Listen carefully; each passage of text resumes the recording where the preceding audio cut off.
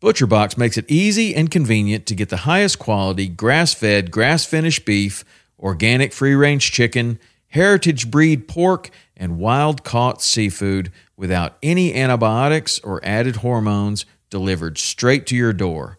For me, I love their ribeye steak with a smoke and reverse sear, their tender belly bacon, which is some of the best uncured bacon on planet Earth. ButcherBox partners with people, small farmers included, that treat their animals in the best possible way and never give any added antibiotics or hormones. When you join, you choose your box and delivery frequency. You can cancel at any time without any penalty, and ButcherBox delivers amazing and fresh meat right to your door in a 100% recyclable box. For a limited time only, get free chicken nuggets for a year and 10% off your first box when you sign up today and use the code WP. That's a 22-ounce bag of gluten-free organic chicken nuggets in every order for a year when you sign up at butcherbox.com/WP and use the code WP.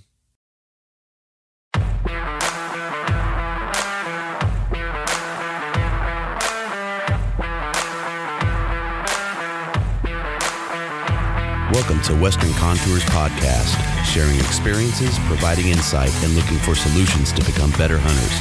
We talk gear, on and off season preparation, tips and tactics, conservation, and finding inspiration in the outdoors as sportsmen and women.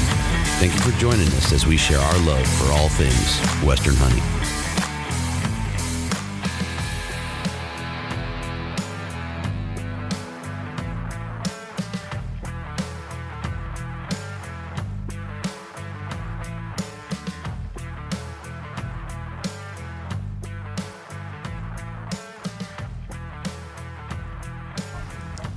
Okay, so we're on with Dr. Peter Hackett. We're going to be sitting down to talk about altitude sickness or acute mountain sickness. Super interested in this topic. I just mentioned to you that I had a bout of altitude sickness. It seems like it's been about a month and a half ago, 10,400 feet, and it pretty much took me out of the game. And as I started looking into it, I just got very intrigued. There seems to be maybe a hole in the information, a lot of repeat of the same information from place to place to place. But then I noticed that you guys do a ton of research. So I can't wait to talk about this and hear what you have for us. But why don't we do a quick intro and get some background on yourself, please? Okay. I'm a professor of medicine at the University of Colorado School of Medicine, and I've been doing high altitude research for 40 years now. Started in the Himalaya with the Himalayan Rescue Association, and I've done a lot of research on Mount McKinley in Alaska, known as Denali. Climbed Everest in 1981, doing medical research all the way to the top. I've done research in South American mountains, in Tibet, all over China, in the Alps. It's been a great career because I get to spend so much of my time outdoors in the mountains, skiing and, whatnot. So I've been pretty happy about it. And I feel like we've made a lot of progress in understanding altitude sickness. Now we just need to get a lot better about educating the public. And maybe that's where the hole that I'm seeing is at what's available to the public or the information that, is being presented to us. Because 40 years of research. Yeah, I mean, there's pretty good sources of information online. And then, you come across articles in various media, but there needs to be a more concerted effort, I agree, because it's so common and there's so many people at risk. I guess the good news is that it's generally not very serious. It's about like a hangover. Feels, to tell you the truth. Well, you tell me. Did it feel like you had a hangover? That's what was interesting. So I'm not a huge drinker, right? I've had my share of hangovers, no doubt. But the effect for me was almost like this intracranial pressure. Like it just, my head just felt like I was I had to get off the mountain. The pressure was just such, it was like the worst migraine you could have. There was a point where, I said, okay, I'm going to push it. Took some Advil, tried to go about my business, and I even got a little bit dizzy. And we were on a 3D shoot, and a couple times I drew back on my bow, and my vision was blurred. So everything I could do to get off the mountain, I tried. I dealt with it that day. That was a Saturday, and then Sunday morning, I woke up at 4, and I didn't sleep well at all. Woke up at about 4, and as fast as I could throw everything in the truck, I was just trying to drop elevation. And how quickly did you feel better on the way down? 7,500 feet. I remember seeing the marker. I remember my ears kind of equalizing. And yep. I'm going to say it was alleviated by 50%. By the time I got down to Beaver, which is plus or minus that 5,000 foot mark, the headache, there was a semblance of a headache, but it was virtually non-existent. That's such a typical story. And it impacts a lot of hunters because they may not be aware that there's such a risk at high altitude. You were lucky in that you recognized what was going on and you got down. Sometimes people will just take a sleeping pill or say, we'll tough it out, spend the night up there. The next day they feel crummy, but they don't know what's going on. They spend a second night and then they can get really severe complications, sometimes even die. We have not many, but a couple hunters a year might die out here in Colorado from altitude sickness.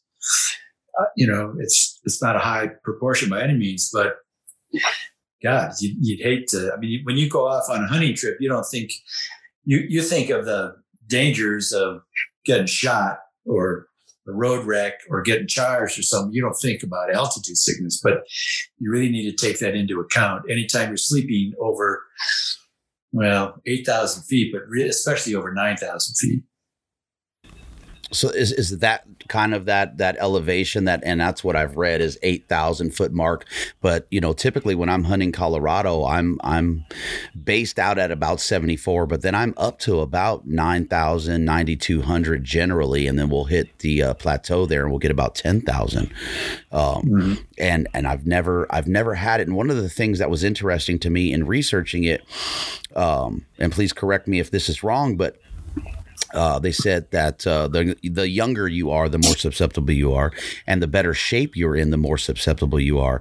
And I kind of likened to that. I've been doing a lot of running, getting in elk season mode. And I it was like, man, I've been doing all this running, kicking my butt, and it seemed to affect me more this year than it ever has previously.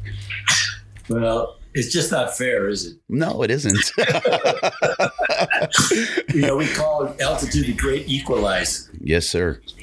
Because sedentary slobs from Chicago can do just as well as triathletes. And it's just kind of certainly counterintuitive. The danger is that people who are fit think they're immune.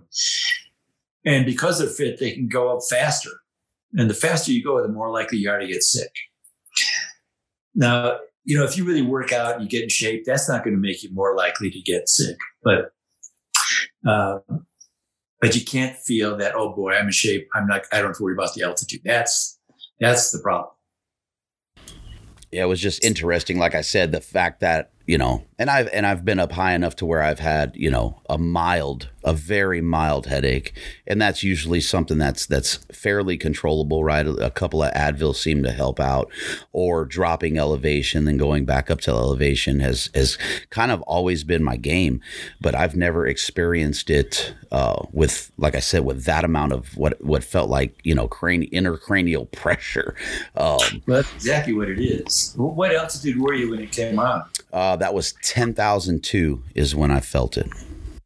And how quickly had you come up to 10,002 from low altitude? Wow. So I think Beaver's in that 5,000 foot range.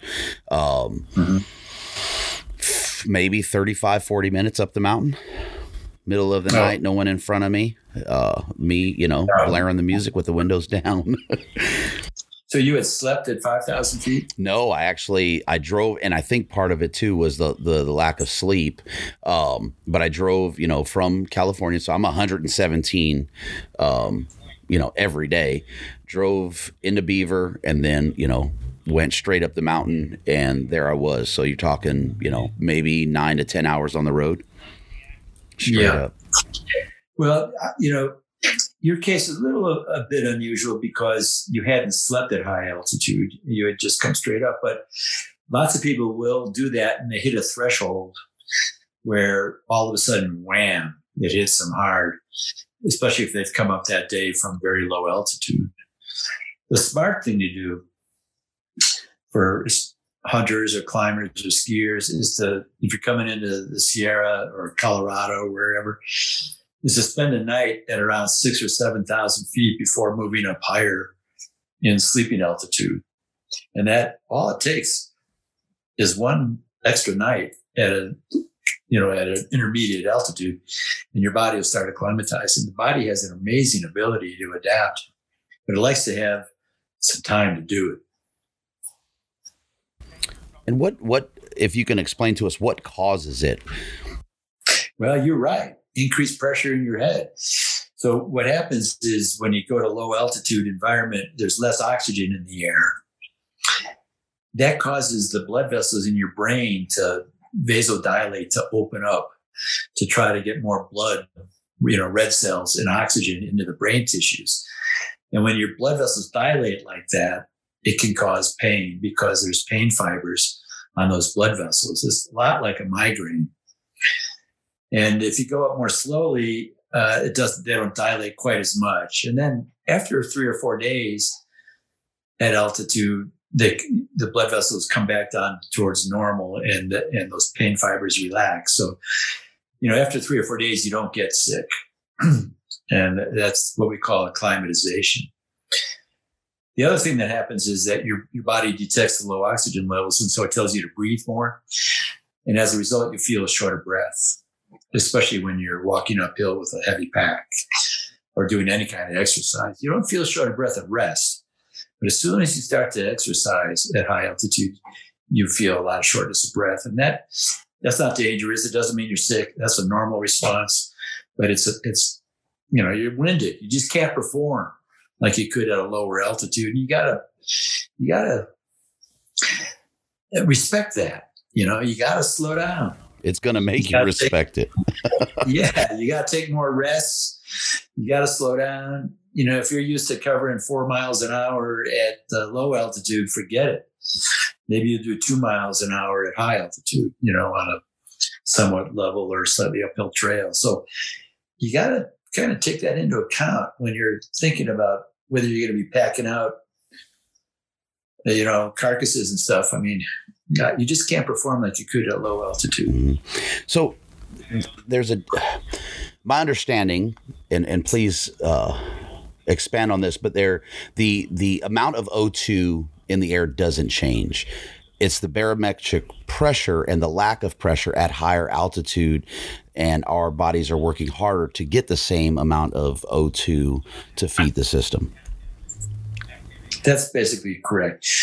And the amount, it depends. The air is always 21% oxygen. Doesn't matter if you're at the bottom of Death Valley or at the summit of Mount Everest. But at the summit of Mount Everest, there's only 1/3 as much air as at sea level. So there's only 1/3 the amount of oxygen, even though it's 21%. It's 21% of 1/3. Does that make sense? Yeah. So there's a lot fewer oxygen molecules. That's the better way to think of it. The percentage doesn't change, but the number of molecules sure does. And your body starts to notice it at around 5,000 feet. And that's when your breathing starts to increase a little bit. And then your body really kicks into gear at about 9,000 feet. That's when your breathing picks up, your heart rate picks up, and you can start to feel the side effects, the symptoms. In Colorado here, about 25% of everyone that comes to sleep at 8,000 feet or higher will get what we call mountain sickness, which is this sensation of a hangover. And in most people, it lasts about 12 hours to 24 hours and goes away by itself. But in a small percentage, it gets worse and people can actually die. But fortunately, that's very uncommon. And what's what are the typical diagnosis that we can, self-diagnose, that we would see as we increase, warning signs that should turn us around so we can get that acclimatization down at lower altitude? Well, the first thing is bad headache, and then dizziness. Everybody has trouble sleeping at high altitude. That's really kind of normal at high altitude. Those are and sometimes nausea, and the appetite certainly goes off. Once in a while, people will vomit, but that's fairly uncommon.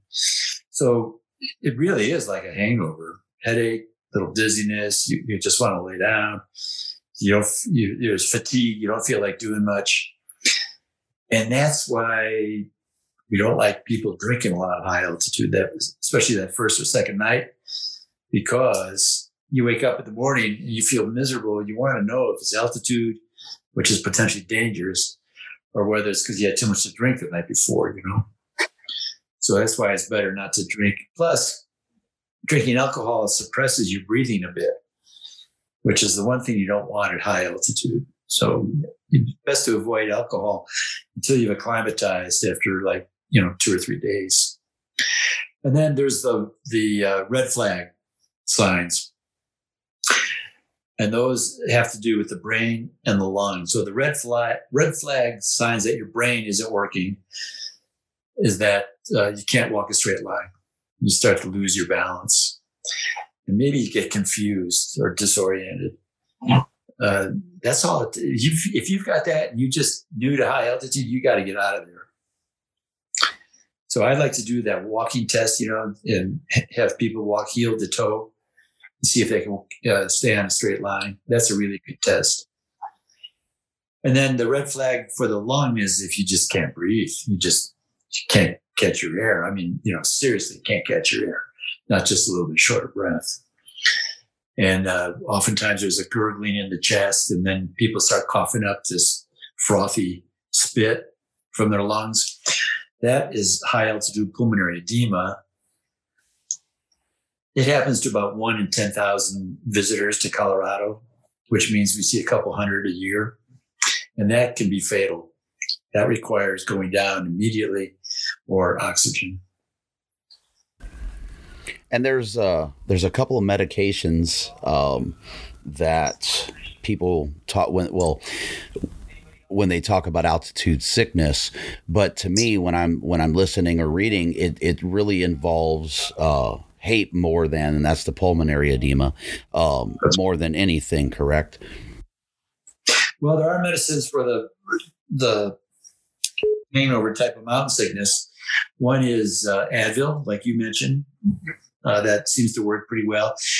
Usually you have to take about 3 Advil, which is 600 milligrams. There's also a prescription medicine called Diamox that, has to be prescribed by a physician. That works pretty well. It speeds up that process of acclimatization, so you acclimatize faster, and it helps prevent mountain sickness. There's really no good vitamin or minerals or supplements. There's a lot of myths out there, like drinking electrolyte solutions will help. That's not true. Or drinking a lot of water will help. That's not true. You don't want to get dehydrated, but you don't want to overdo it with the water.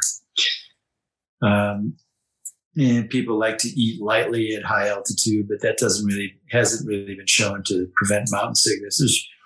It's not that much that's really helpful, except going up more slowly. That's the number one thing. And then maybe, taking some Advil. You can take it in advance of any symptoms, or you can wait till you start to get the headache and then take it. A lot of places sell these little oxygen canisters. Yeah. There's just not enough oxygen in there to do much good. There's only about 5 minutes worth of oxygen in there if you're breathing that from that canister. So it can help, but then if you were sick, you probably get sick when it wears off. And I was going to say that's probably only as good as that supply lasts, right? Because most of those are kind of a push button, I don't know, maybe a second kind of hit of O2 that you're getting from those. That's right. The body can't store oxygen. It only gets whatever you have in each breath. And one of the things, and I've done that for years, one of the things I read, I don't remember where I saw it, but they chlorophyll, is one of those, remedies that are kind of a myth.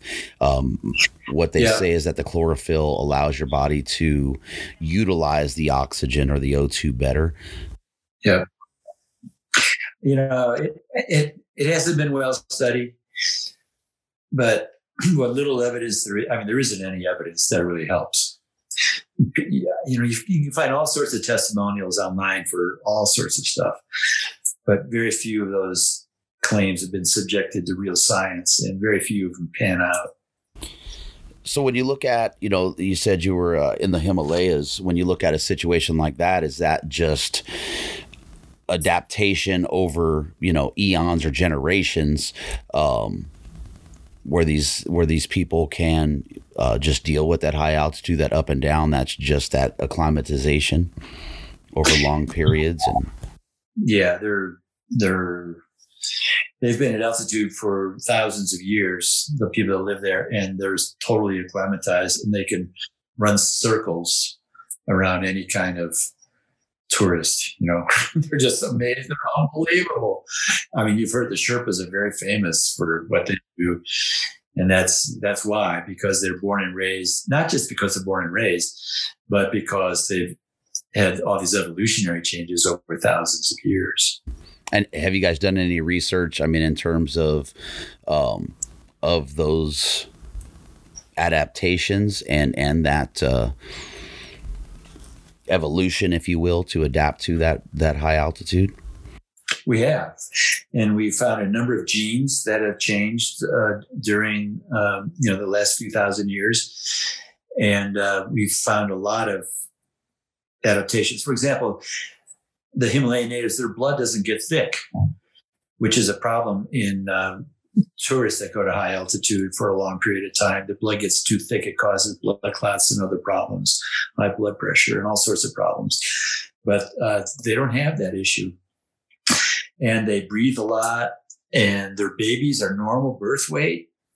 Unlike here in Colorado, the women that deliver at high altitude, their babies are smaller, and they don't have the lung problems that other people have, and their lungs are bigger, and they can move more oxygen into their blood, and what oxygen is in their blood, they can use more efficiently. Yeah, we've studied those people and yaks and other animals that have the same kind of adaptations. Wow. So there's nothing that we're going to do as flatlanders, so to speak, to get caught up with the folks of the Himalayas at this point. Well, you could try some gene transfer experiments. I'll leave the experiments to the. Never mind. I'll get into a whole mess of things there with that one. Turn you into a Sherpa. Yes, sir.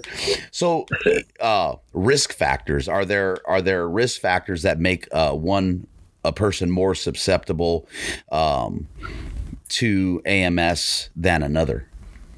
Yes, there are. Well, really the main risk factor is how fast you go up and how high you go. So even if you're genetically predisposed, or even if you're genetically, can tolerate hypoxia, if you go too high, too fast, you'll get sick no matter what. But there are some people that are just born not to do very well at high altitude, and some that are born to do better. And we understand some of that genetics. The only risk factors that you could identify, number one, is if you've gone to altitude before and gotten sick, then you've got a higher chance of getting sick the next time you go to high altitude, unless you go up more slowly. Number two would be if you have certain conditions like lung disease in particular. And, there's not a lot more else. Men and women seem to have about the same amount. As you mentioned, younger people can be a little more susceptible. It's curious that the older generations, like people over 50, tend to do better. We think it's because their brains are a little smaller and they got a little more room to swell. Yeah. But, it's very, very, you can't really predict before you go up. if you're a healthy person, there's no way to know unless you just go up and see what happens.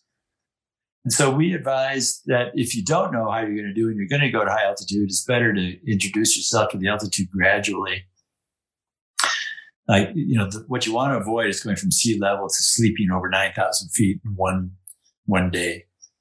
That's what you want to avoid. So altitude to 7,000 is fine. Sleep there a night and then go sleep at 9,000. And I have to lend my hit of this to that, because typically, like I said, when I'll go up, and I mean, I've drove, through 18 hours to get to a spot, and then typically it's in that 7,500 range. We'll crash out, get some rest, and then pack the rest of the way up. Yeah, but that's pretty rapid. And the other thing is you're hauling a lot of stuff and you're working hard, and that's a risk factor. Overexertion is a risk factor. There's not much else in terms of risk factors. Now, what about pre-existing medical conditions? If you mentioned, some type of lung disease, but if you have a cardiopulmonary issue, high blood pressure. Very important point. A lot of the hunters that come out here to Colorado that end up dead or in the hospital had pre-existing heart disease that maybe they didn't even know about, or they did know about it but didn't realize that it could be a problem at high altitude. Lung disease definitely is an issue, and anemia surprisingly isn't too much of an issue, but people who are anemic will feel more short of breath. Diabetes is not an issue at high altitude. High blood pressure can be.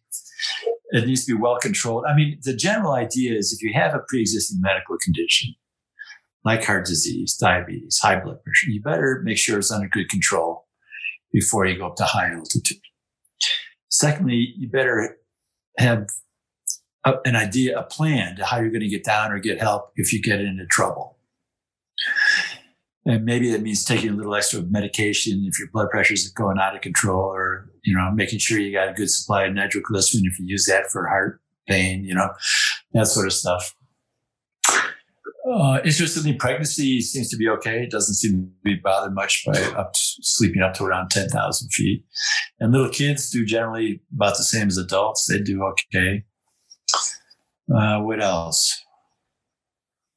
That covers most of it. You need good lungs. That's the main thing. And I guess that would lead us into, outside of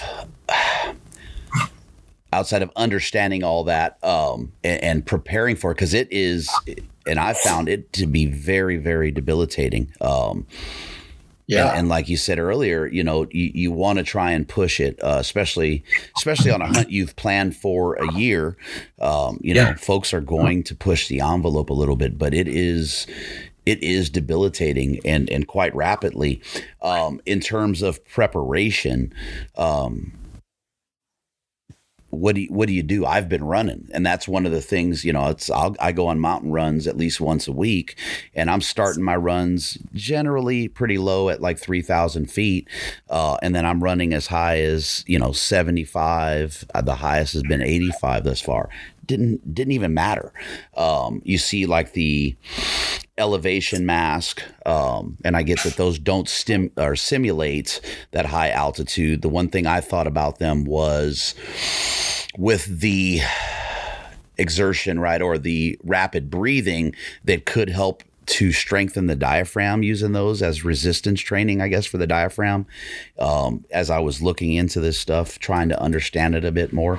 So what do we do in terms of preparation outside of being at altitude frequently?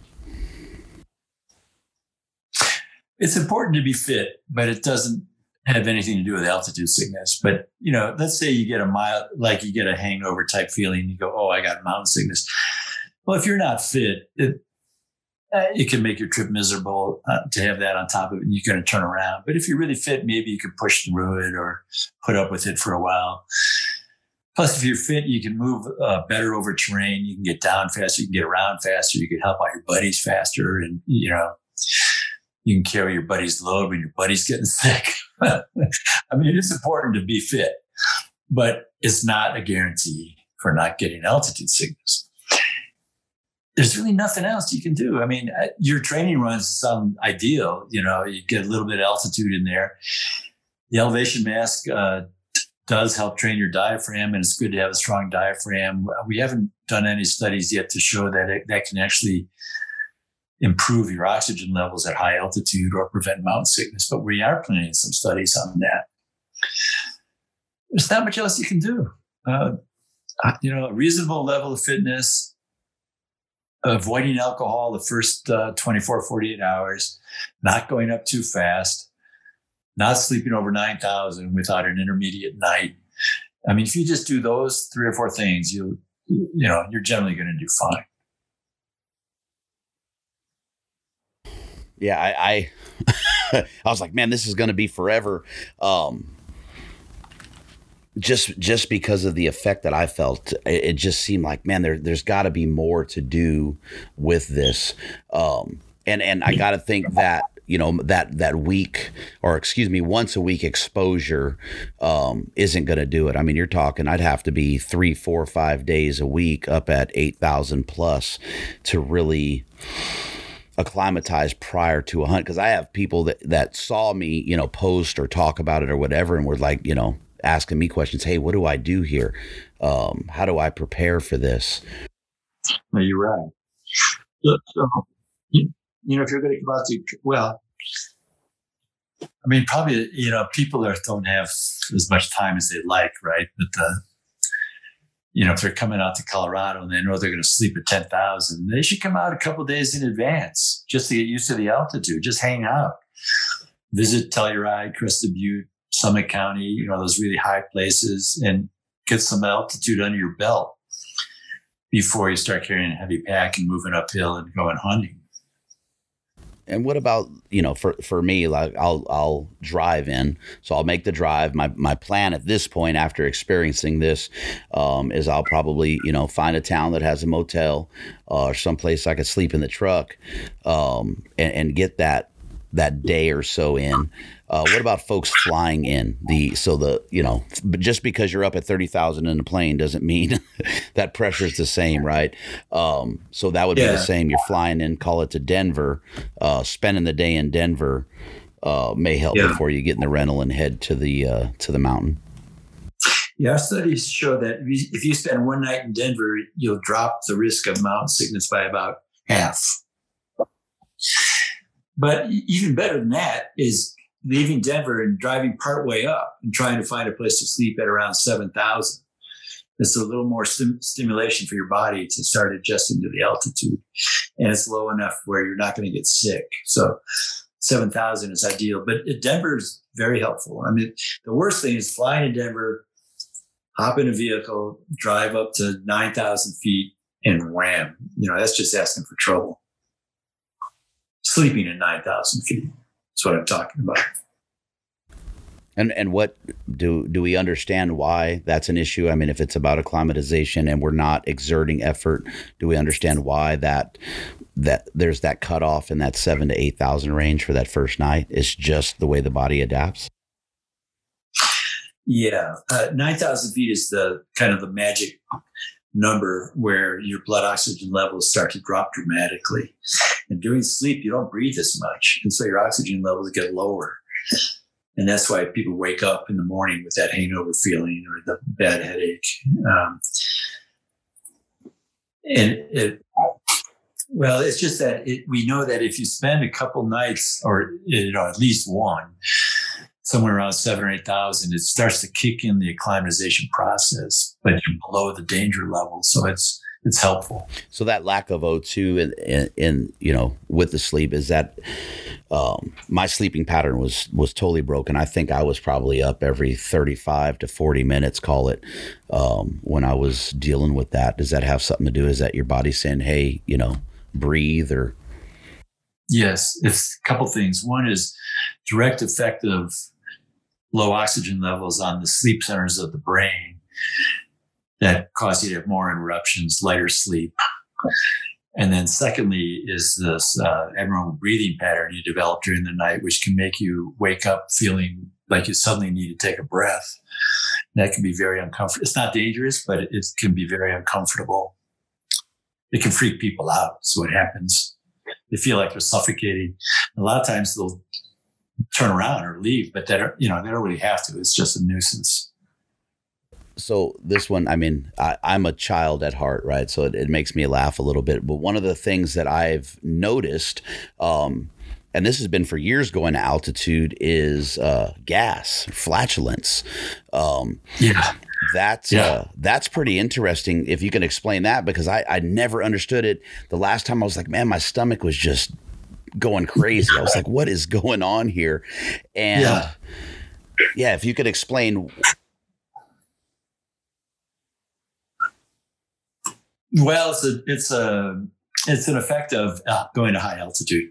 And so your intestines, all the bacteria in your intestines are making about the same amount of gas as they would at back home. But since the barometric pressure, let's say you're at 8,000 feet, so the barometric pressure is down 25%. That means the gas is going to expand considerably by more than 25%. So you end up with a lot more gas, a lot higher volume of gas, and it causes a lot more farting. And we actually have a term for it, HAFE, H-A-F-E, which is high altitude flatus expulsion. Like I said, I'm a child. Sorry for laughing. It's serious stuff, though. But air expands. So if you bring a bag of potato chips up to 8,000 feet, it's going to be tight. Mm-hmm. If you have a little bit of air trapped in the root canal or in your tooth, it's going to expand and hurt like hell. Oh, geez. If you got air trapped anywhere in your body where it can't just easily get out, it's going to cause problems. So, that's not something that comes up very often, but no, but I've seen. It can be an issue. Well, the farting for sure. There's no question. There's a heck of a lot more farting going on, and but most people just joke about it. Yeah, that's that's exactly why I brought it up. We walked around the mountain on that 3D shoot, and it got to the point my buddies looked at me and they just shook their head and they're like, "Goodness, man!" And this shoot was, that course was 5 miles long. Seemed like every fifth or sixth step, and it was just, what's going on here? And I don't eat bad, right? So I'm going, what did I eat that's causing this? And I just started to equate it with the headache and everything else, and I'm like, this has to be from the altitude. Exactly right. And it doesn't have anything to do with mountain sickness. And it's actually HAFE. And I'll be reading that one tonight just to get some more laughs. Yeah. Definitely interesting topic, but something, and I don't want to make light of it, right? It is very serious and it's debilitating, and it doesn't have a high mortality, but it is an area of concern. A lot of us are coming to places like Colorado with little to no exposure. And as we see more hunters come from out east or, the Midwest where they're, pretty much flat, it can be a concern. So I appreciate you sharing some time with us. Yeah, in the local ER, I'm an ER doc as well as an altitude specialist. So we keep a running tally during hunting season. We got elk on one side, hunters on the other. It'd be like, the first day, elk 3, hunter 0, or the next day, elk 1, hunters 3. You kind of keep track.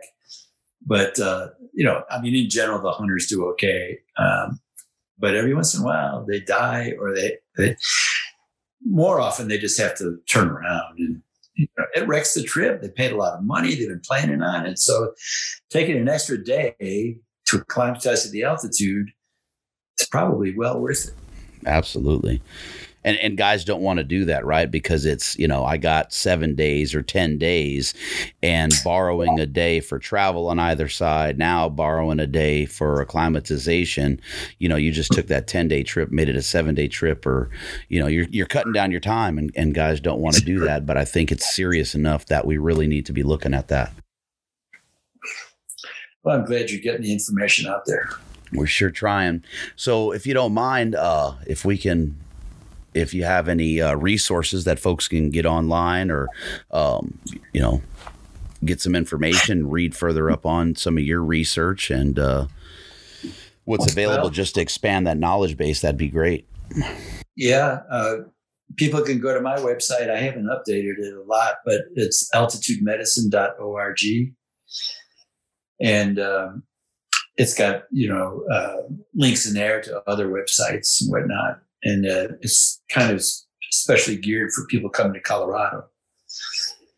And WebMD has a okay section on high altitude. And, you just want to avoid some of these, wacko sites that are telling you chlorophyll is going to really help, or as I take my 18 drops of nasty lemon tasting chlorophyll a day.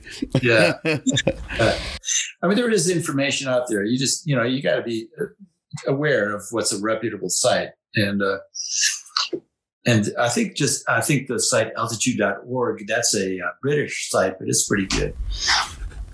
And the UIAA, that's the International Union of Alpinists. They have a site, UIAA.org. Okay. I'm not sure. So, there is information out there. Wonderful. Well, I certainly appreciate the time. Okay. We'll nice to chat. Yeah, I really absolutely. appreciate your efforts at education. Yes, sir. I want to make sure that all my brethren out there are staying safe and have the information so they are successful in their hunting season. So definitely appreciate it. Cool.